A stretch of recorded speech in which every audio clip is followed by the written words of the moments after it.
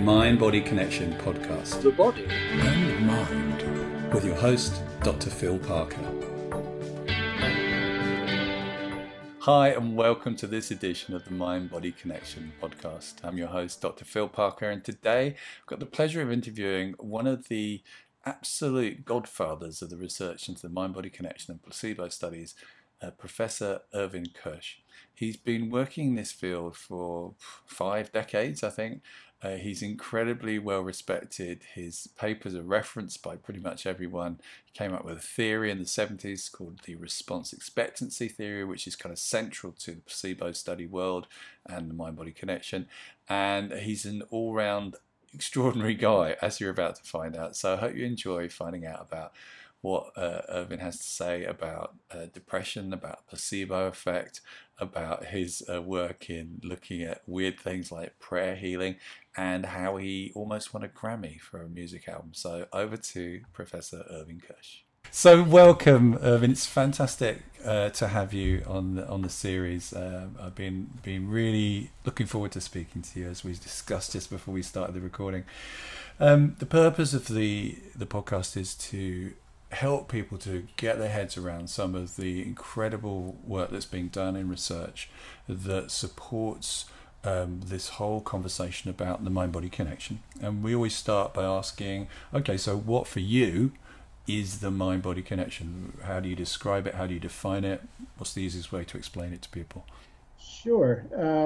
First of all, I don't like to think of the mind and the body as two separate things. Like most philosophers these days, I think there's one stuff in the universe, and you can look at it from the point of view of mind, you can look at it from the point of view of body. You don't get anything in the mind that isn't also represented, at least in the brain. And so that shows a connection that's really, really close and intimate. Yeah, I mean, this is again where this conversation pretty much always goes, where we have to kind of go, well, if we are calling them a connection, that would suggest there is a separation, and that's right. Part of the massive problem in particularly in Western philosophy, from René Descartes and all the rest of it. So, do you use the word mind body? Do you use the word connection? Do you have a different distinction for it? How do you define it or talk about it? Okay. One of the ways I think about it is another part of actually Western philosophy tradition on this, which is Spinoza's idea that mind and body are just two ways of looking at the same thing.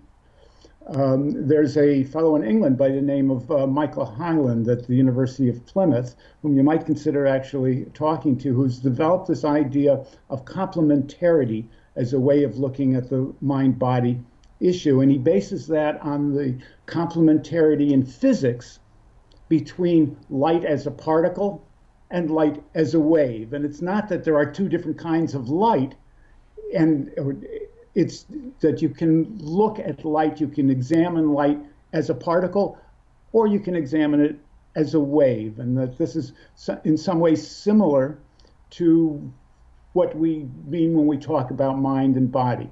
Now, that being the case, Dr. Hyland Professor Hyland argues very cogently, I think, that you can't talk about the mind causing something in the body, or the body causing something in the mind, because whenever you have a mental event, that is also a physical event. Yeah. So we got a couple of interesting things. The first thing about this complementarity is it really has some issues with the whole objectivity of science, doesn't it? That, you know, you as the completely detached and non-involved observer, you shouldn't have any influence on what's going on. And also, as you say, that any mind event or brain event, I guess, has some kind of correlate going on physically, because the brain is a physical thing, and of course it's networked up to the rest of our body, and vice versa, of course, because our body affects our brain or our mind as well. So interesting stuff. So then, and I was having a look at your CV before we started. You have a fantastic CV, and most of the people I've been interviewing are very similar, like really kind of smart, high-end science, trained in all the most prestigious places.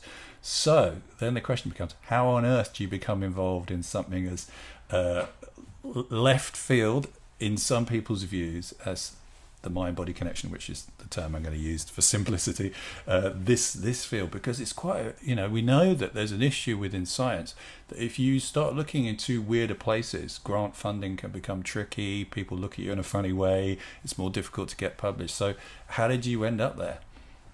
Well, it started when I was an undergraduate, and it started with learning about behavior therapy back in the 1970s, and coming to the conclusion, suspecting at least, that when they talked about classical conditioning as something that's behind the effects of this or that behavioral psychotherapy, that actually that what was going on was something more cognitive, something having to do with people's beliefs and expectations. And so I started looking at that within the field of what at that time was the most well-known behavior therapy technique. It's called systematic desensitization. And that got me interested in the placebo effect. And so I started looking whatever I could find. I started looking for what have people written about the placebo? How has it been studied? And you can see how those two are connected. And that got me interested in the broader question of expectations and the degree to which when you expect something to experience, when you expect to experience something, that can produce the experience that you're expecting. Now, that's really a mind-mind connection. And one of the things that this idea of complementarity suggests is that we shouldn't be talking about mind causing body or body causing mind. We should be talking about mental events causing other mental events. So expecting to experience more pain can cause you to experience more pain. Expecting to experience less pain can cause you to experience less pain. And that means parallel to that, whatever the physiological, the brain and nervous system correlates of the state of expectation is causing the neurophysiological correlates of changes in pain. Yeah. So we're going to move on in a minute to that last thing you're talking about, which leads us on to, of course, response expectancy and all that important stuff. But just to go back very slightly, when you first started looking at placebos, which I think are not only fascinating, but we'll talk about this later as well, are a real future for healthcare that is to be tapped. But what were people's responses to you dabbling in such weird stuff? Because did people think it was weird at that time that you were doing that, or did they think that was quite interesting? What was it like at the time? Well, at the time, there was not much of a literature on it. There were some studies on placebo that predate me, and writings about it in the professional literature and the medical and psychological literature, and I studied those very carefully and with great interest. But I never had people think of that as weird. Some of the stuff that we are doing now seems much more weird to people now, even though that there's a greater acceptance of the idea of placebo than the stuff that we were looking at back in the 1970s. I mean, the placebo effect was known then, and it was known to be important enough to have to be controlled for when approving a new treatment. And so that wasn't so weird. It just was unusual to study that as your subject. Certainly, I think over the years, the kind of pejorative, nature of it's just a placebo effect. That word has really shifted. It's still not completely. There's still some people who go, that's the placebo effect, and therefore can be ignored. And I think there is this really interesting change by going, no, this is the placebo effect. It's starting to become something of massive interest, and I think hugely due to yours and other people like Benedetti and Ted's work. But we can see the amount. I mean, I was looking at how many citations you've had. So that those people who don't know about citations, when you write a paper, you have to reference the papers that your paper is written upon, and then Google, whoever, notes how many times your paper's been referenced. And over the last 10 years, you've had like 2,000 citations roughly a year, which is a huge amount. So that means that what it means is people are referring to your work as kind of seminal or important and building on it. So you certainly are among a very small bunch of people who've helped that journey from a kind of weird backwater to becoming something of interest. And as you say, although it's of interest, it's starting to get more weird. People are starting to look at it and go, what is going on there? So let's talk. I'm going to come in a minute to what is your most interesting study out of all those, but just talk a little bit about response expectancy, which is, I think, would be defined as one of your theories. Well, it is an idea that I invented back in the 1970s. And the response expectancy is an expectancy or a belief that you're going to experience something different, that you're going to feel more pain, you're going to feel less pain, you're going to feel sad, you're not going to feel sad, you're going to get very anxious if you go into this situation. All of these are automatic or non-volitional, as I have termed it, non-volitional responses that you have, and they can be increased, decreased, and even generated by the experience can be generated by the expectancy. And that is important. First of all, it helps explain what's going on when you take a placebo, but more generally, it means that you have within you the capacity to change your experience independently of things out there.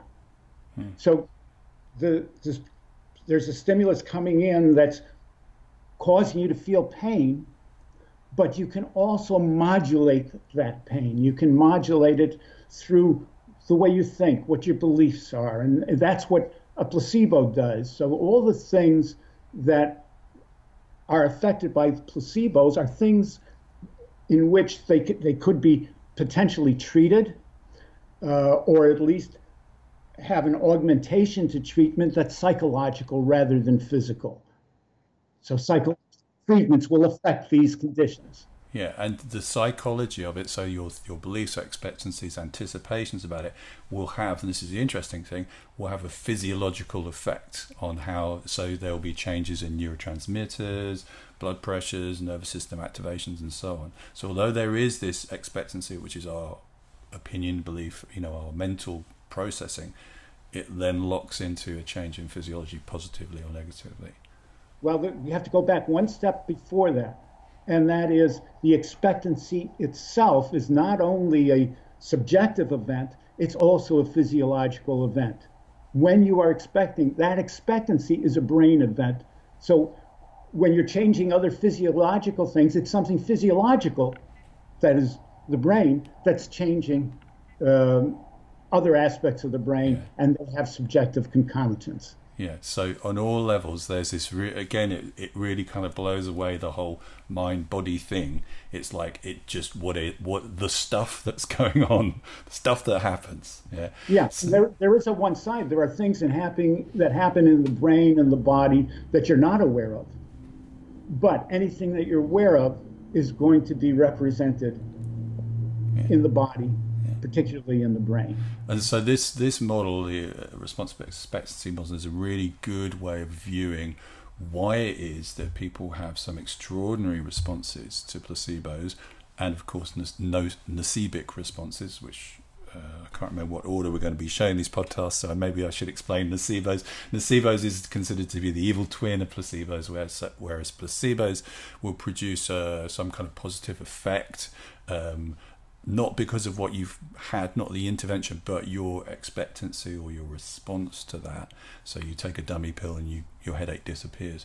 Nocebos are why you take the dummy headache pill and you get the side effects. Or somebody says to you, if you take this may make it worse, and it makes it worse. So just in case listeners aren't quite clear what nocebos, which are less familiar, and placebos are. So so a really important theory, which has been around since the 70s, which using my mathematical brain, now it's 2020, is quite a long time ago. So 50 years. And what are people saying about it? Are they saying, yeah, that's right, that's still good, as the general consensus? That, because often what happens with models is they get sculpted or chucked out. How's it faring? Well, certainly within the realm of placebo effects, there's wide acceptance of the notion that placebo effects are linked to response expectancies. That's one of the driving forces behind placebo. So how old were you, if you don't mind me asking, how old were you when you came up with this idea? Well, I was born in 1943, so you can do the math. So 30 something? Yeah, I guess. Yeah. 32. Yeah. Wow. Well, yeah. Well done. Good work.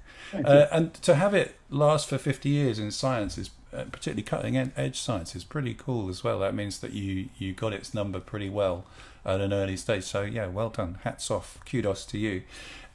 In reading some stuff around you, some very interesting, extraordinary papers. I'm going to go for a very quick list of some of the things that intrigued me. Looking at ECT, electroconvulsive therapy, which surprisingly they still do on people. This is a 2019 paper. I used to work in a mental hospital many years ago, psychiatric hospital, where they still did it. And when I found out what they were doing, I was like, really, that actually happens? Which is where you strap someone down, you sedate them, and you blast them at their brain with lots of volts to hopefully help their depression. Looking at hypnosis, looking at is there any evidence for prayer healing making a difference? How using open label placebos, which again I might have to explain. So classically with placebos, it's what's called deceptive placebos, which is where you give someone pretending it's the real drug or the real intervention. A big paper that you and Ted Kapiciak did on IBS, where they did open labels, which means they're saying, listen guys, this pill contains nothing, it's empty, there's no medicine in it, it's a placebo, but studies have suggested it will make a difference. Really interesting paper, and probably, I don't know if it's to your surprise, but to many people's surprise, it didn't matter that people knew it was placebo, they still got incredible response. And then other work you've been doing with some of my other interviewers, looking at our open labels, so when you know you're getting a placebo compared to deceptive placebos, do they make a difference? What things make a difference? Really fascinating stuff. So yeah, loads of stuff to talk about. But my question for you, maybe another one, interesting one, is about when a patient is having treatment for pain, what happens to the clinician's brain? That's a really interesting idea as well. The mirror neurons. So. And he also, by the way, had a hit single in the 70s, I think, as well, around Watergate. Is that true? Did you have a hit single? Yeah, he did. We'll talk about that.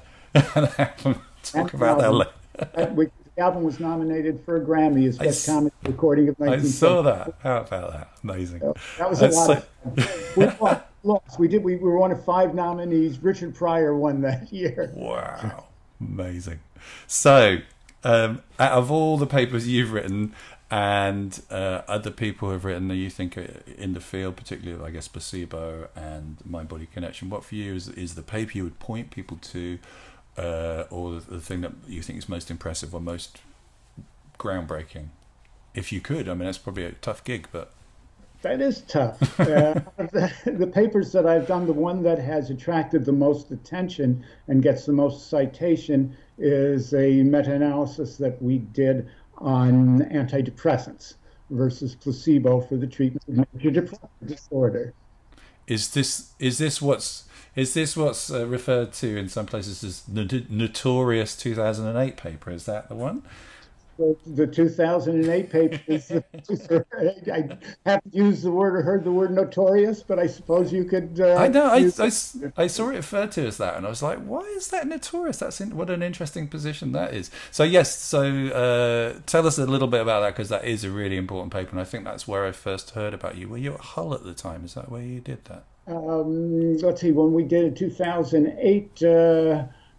Yes, I was at Hull at that time.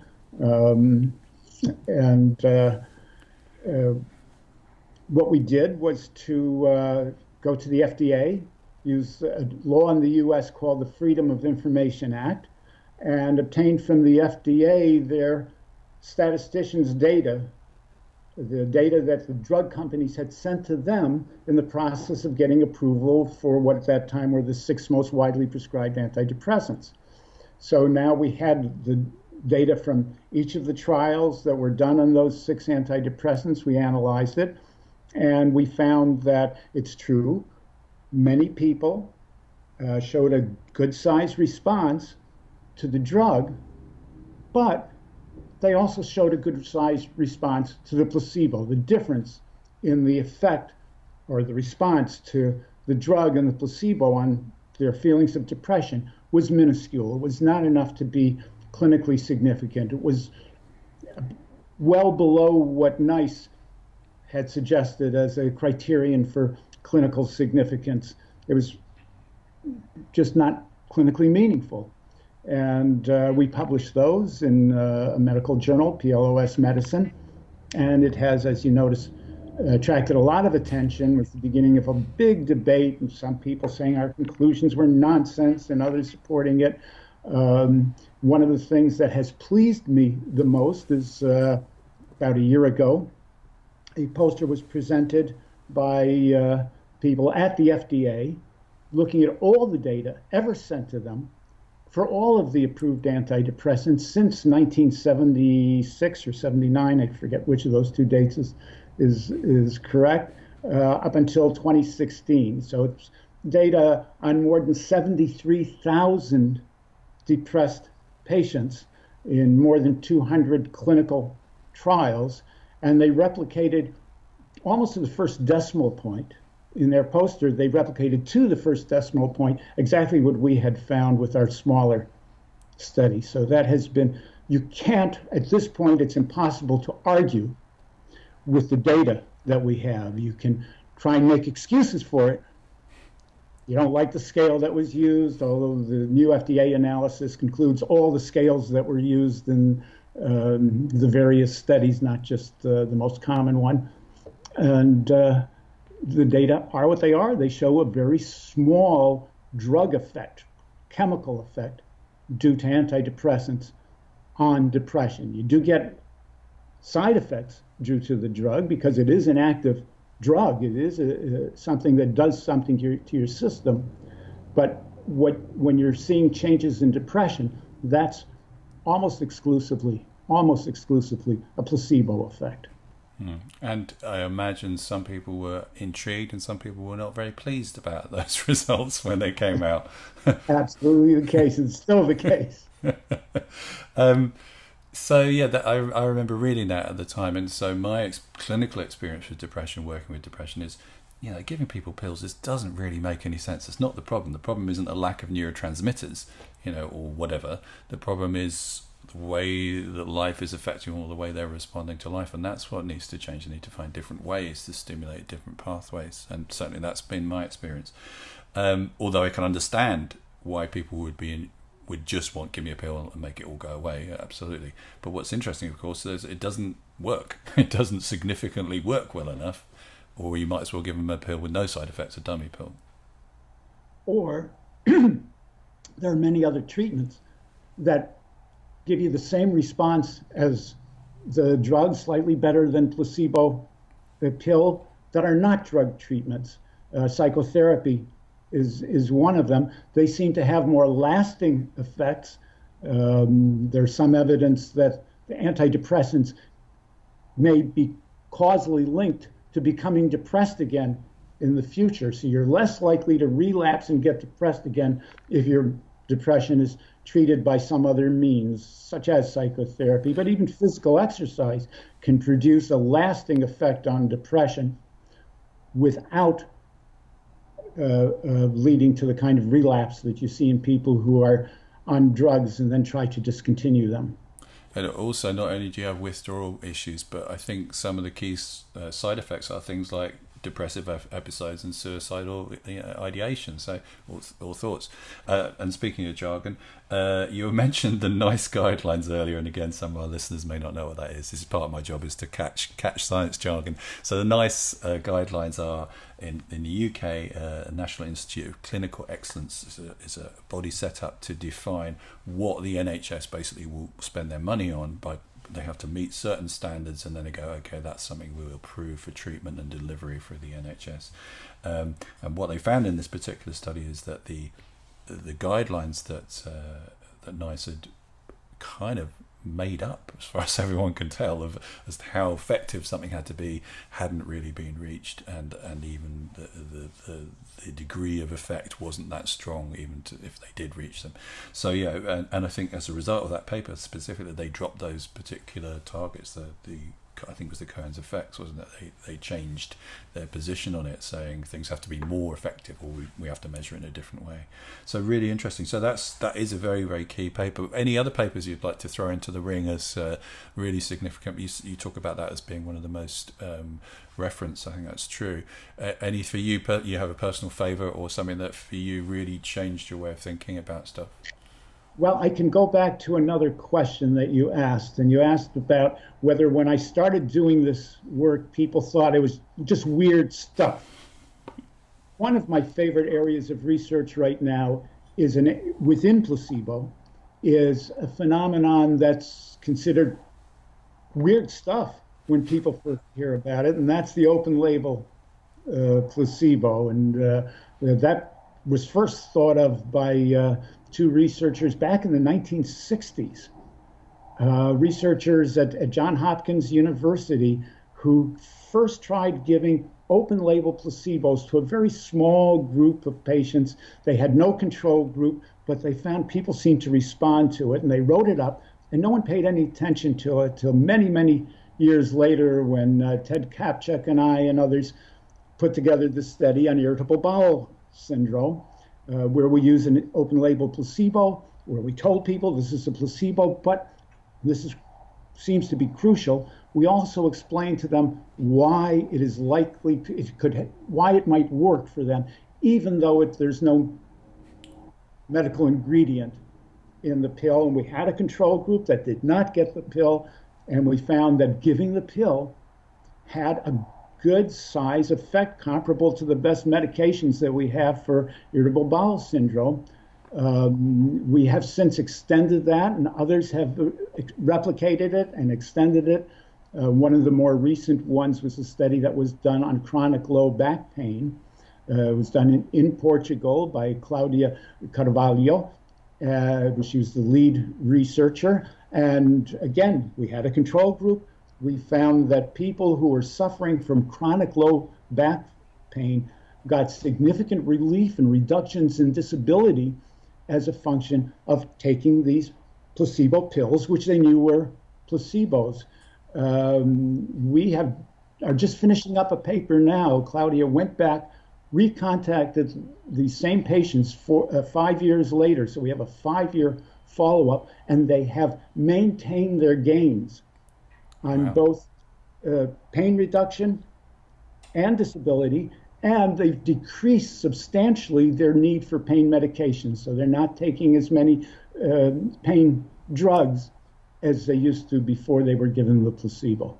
So what's your understanding of that? So we know that they can generate change as a result of response expectancy or whatever mechanisms are going on.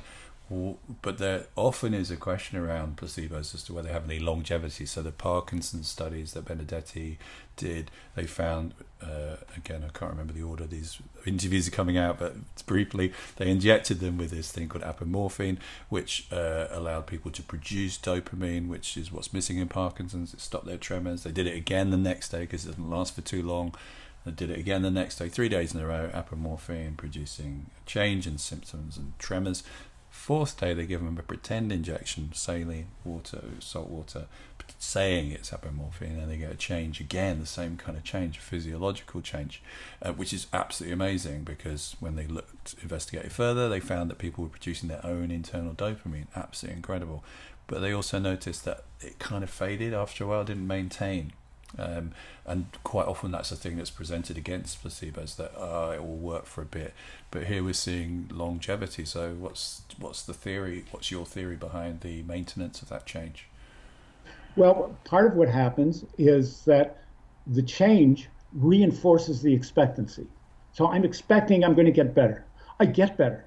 Oh, I thought I might. Now I'm even more sure of it. You have then this snowball effect in which the belief that you're going to get better helps you get better, strengthens the belief, which helps you get better. And the data that I've seen, I've looked at many long-term studies across a number of conditions where you look at medical treatments and placebos in the same study, and you look at it over time, studies that have 1 year follow-ups or follow people for up to 2 years. And what you'll tend to see is that the difference between drug and placebo, or sometimes it's surgery and sham surgery, so it's not just necessarily drugs, but the difference between the real treatment and the sham treatment, the placebo treatment, wind up being parallel over time. Effectiveness decreases often, and sometimes not, but when it does, you find that in both the real treatment and in the placebo treatment. And you have placebo effects that we have seen in placebo responses that we've seen in the treatment of pain that have lasted for up to 2 years. And it's not because the placebo treatment, the sham treatment, stopped having the pain went back up again. 2 years was the last time they looked at it. And one of the things that I consider is going on is it's kind of a map change, as you will. You know, that idea that the Korzybski's idea, the map is not the territory, that, you know, we have a kind of version of how the world is. I think there must be some kind of sense of shift when somebody goes, "What? I'm better," and there was nothing, but I am better, and you can almost hear their cognitive dissonance and their cogs turning as they go, "So better, but I wasn't given it. I'm better. This must be something to do with me." And then suddenly they recognize, well, I am empowered in this. I have some say in this, and I could see that would absolutely have longevity. And certainly that's something for a long time we've been trying to clinically harness. Like, how do you get people to that place where they go, I can switch this on? Because all the placebos are really doing is a lever, you know, to get that internal mechanism clunking into action. And the question is, what are the best ways to trigger that? We don't want to be duping people all the time, or not even duping, but giving them pills just to produce that response. There should be a shortcut where they can switch that on, which I think is very interesting. The newest shortcut that I have learned about was something that was developed by a psychologist in Denmark by the name of Niels Bagge. And what he has started doing is with his psychotherapy clients is having them imagine taking a pill. They're taking an imaginary pill. And he tells them about the open label pill. He talks to them about what they're hoping to get out of it, and what color it should be, and what size it could be. And he has them do it in his office. And they look at what happens. And then he tells them, well, now that you know how to do it, you can do it whenever you like. Whenever you feel a need, when you're getting anxious and you feel a need to calm, you can take your imaginary pill. He's got a number of case reports. A couple of my colleagues have tried the same method. They've had success with it. Right now, we're in the process of designing a clinical trial to test it formally, but that's one of the more exciting new ideas. It's something that I remember using or learning about in about the 80s, looking at, almost from a kind of hypnotic perspective. You could argue what people are doing is, deeply imagining, and maybe we'll get into the conversation about state hypnosis and non-state hypnosis in a minute. They don't have to be in hypnosis, just imagining enough that experience. And we know this, don't we, from our own experience. If you drink, you can go out for a drink with some friends and you're just not feeling in the mood, and the alcohol doesn't hit you in the way it would do as if you were going out in a very kind of effervescent mood. It would affect you better. There's those other studies where they give students, they create a bar with drinks, vodka and tonic with no vodka in, and people show signs of being inebriated. So we already know that people can trigger this in all sorts of interesting ways. But I also like the idea of look at what colour would it be, because we know, of course, that colours and shapes and sizes have a different impact on how people respond to pills and placebos.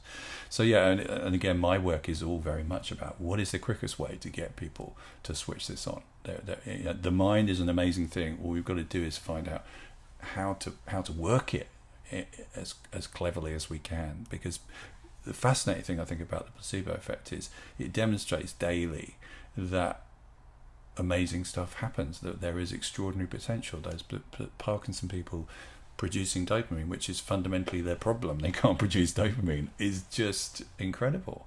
And we've seen this in so many different conditions. And that's the other interesting thing about the placebo, is that this effect doesn't seem to be limited to particular conditions. That's very intriguing as well. So, anything you want to add to that? Well, just that there are some conditions that are more amenable to placebo effects than others, and some aspects of conditions that are more amenable. So it's easier to get a change in subjective experience and the correlates of that, changes in the brain, than it is some of the physiological issues that are involved. If you break a bone, the placebo might help you feel less pain, but it may not affect, and it's not probably would not affect how quickly the bone heals. Interesting. Yeah. Although I would suspect, if somebody, in terms of response expectancy, if somebody's thought, I bet this won't heal, I bet I'm a fragile osteoporotic person, that may not be conducive to speeding the bone heal, but we'd have to research that to find out whether that was true or not. I saw some interesting studies on asthma where they replaced the inhalant with, or they first added inhalant with, I think, rose aroma, and then they removed the inhalant and just went with the rose aroma, and people still got the same physiological change. Actually, that was something back from the 19th century when a physician had a patient who was asthmatic and was able to trigger the asthma with a plastic rose. And that was the beginning of that one. I believe it was a Scottish physician, if I recall correctly. But what we found with asthma is that we can get reliable changes in people's self-report of their asthmatic experience, what they experience, their subjective experience. It's much harder to get changes in their respiratory function. Interesting. So but the subjective effects are real. For some conditions, it's the subjective effects that matter most. So with chronic pain conditions, what you really want to get is this change in subjective experience. Same as anxiety conditions, depressive disorders, and so on. Yeah, because there's only really one measure of depression and anxiety, and that's asking someone, how do you feel? And it doesn't really matter. Every other scale is at some point referencing how are you feeling right now, and then writing it down.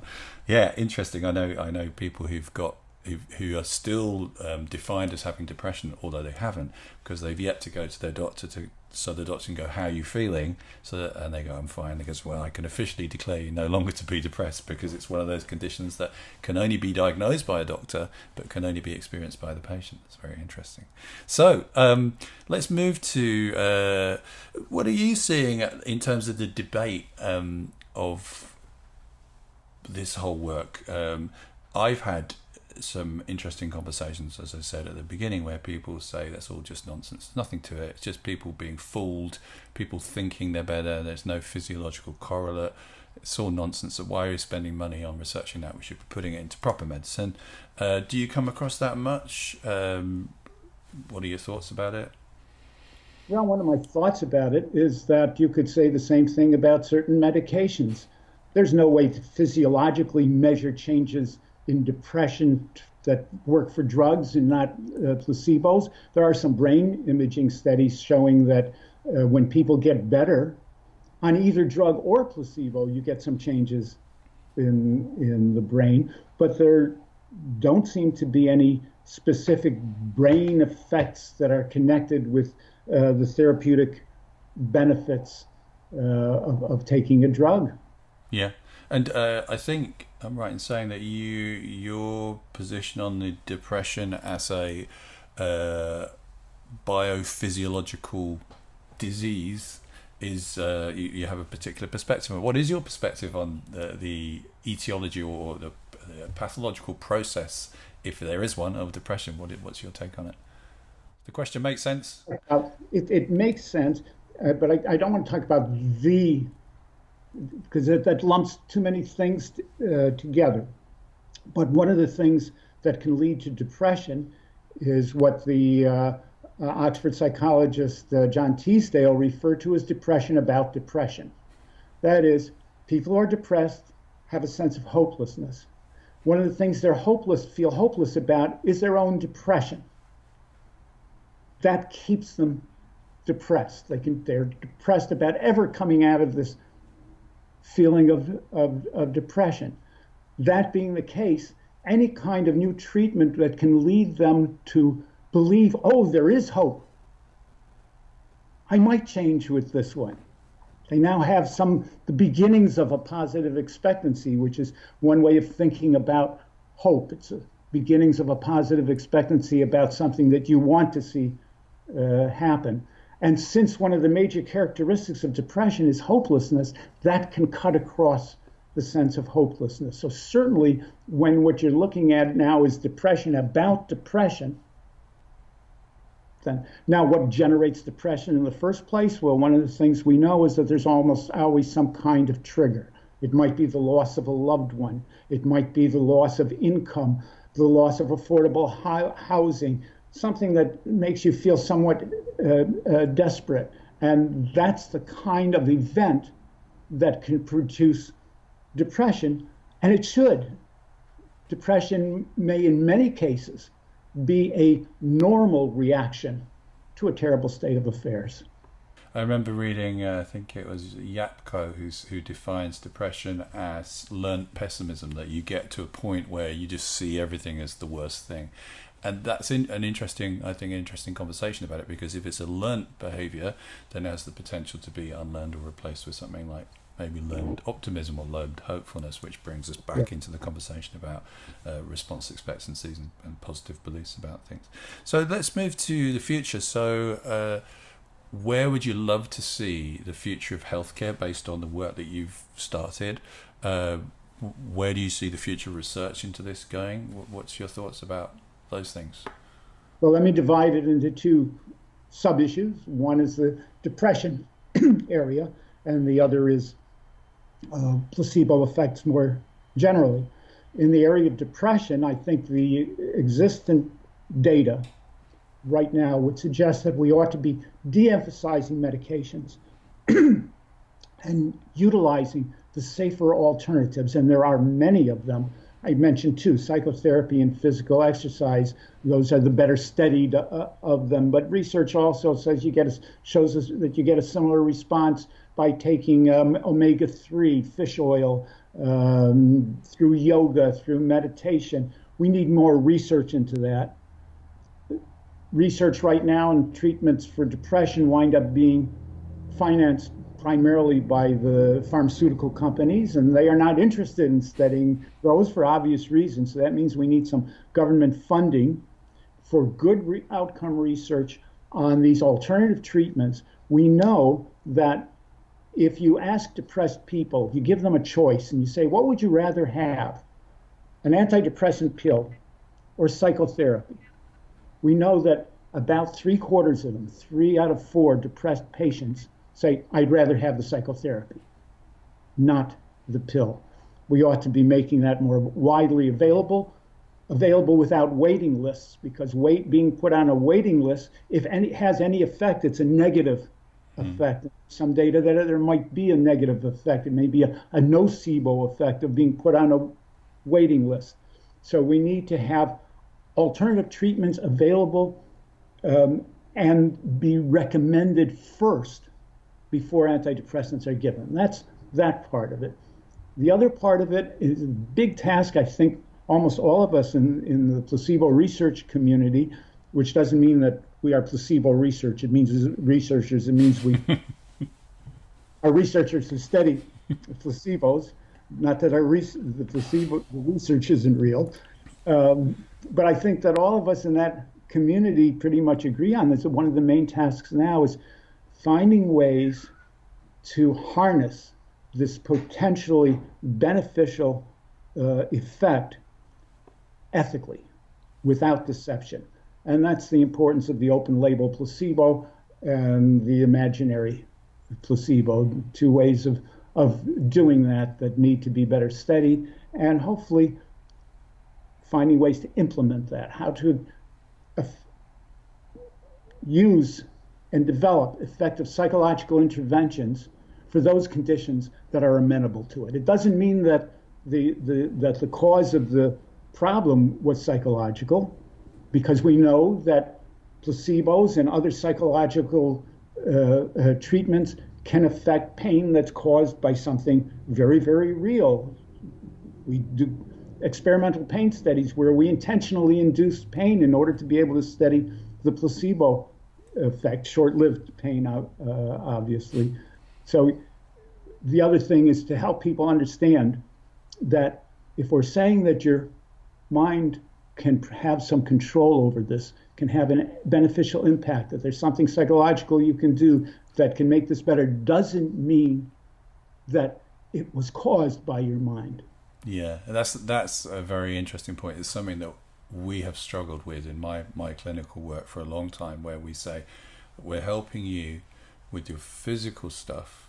We're not saying you're pretending to be ill or it's all in your head, but the modality we're going to use is to get your mind and brain changing your physiology. And as soon as you use the word mind or even brain, people are like, oh, get away from me, you're saying it's all in my head. It's like, no, really not. So yeah, getting that clear, and I think hopefully this podcast series will help us, as will the research, in really clarifying it's not even interconnectedness, this oneness of this system, that the brain, body, mind are all part of one thing, and if you shift one, it will shift the other. And you know, one of the bits of research I like, there's a research they did into taking probiotic yogurts, you know, those little yogurts people take for digestion, and they found that if people took it for just a few weeks, you get changes in, I think it was in the insula, a certain part of the brain, which you could definitely see in the people taking it compared to the people who weren't taking it. So you're seeing the uplink, the vagus nerve probably, which has most of, I think 90% of its fibers go upwards. It's not just the brain talking to the body talking to the brain as well, and really kind of considering that in our healthcare model. Fascinating. So I'm going to finish with unless there's something extra, something extra you might want to throw in. But I'd like to finish from a practical level, which is all the stuff you've looked at and experienced, and you've done so much extraordinary work. If you were to kind of give a tip to either clinicians listening or patients, what would be your tip, tool, exercise? What would you say is important that they could take away for their clinical practice, or as a client, as a patient, to help them be weller or deal with issues or accept treatment better, and anything? Okay, yes. One of the things that we know is that the patient-practitioner relationship can make a difference in outcome.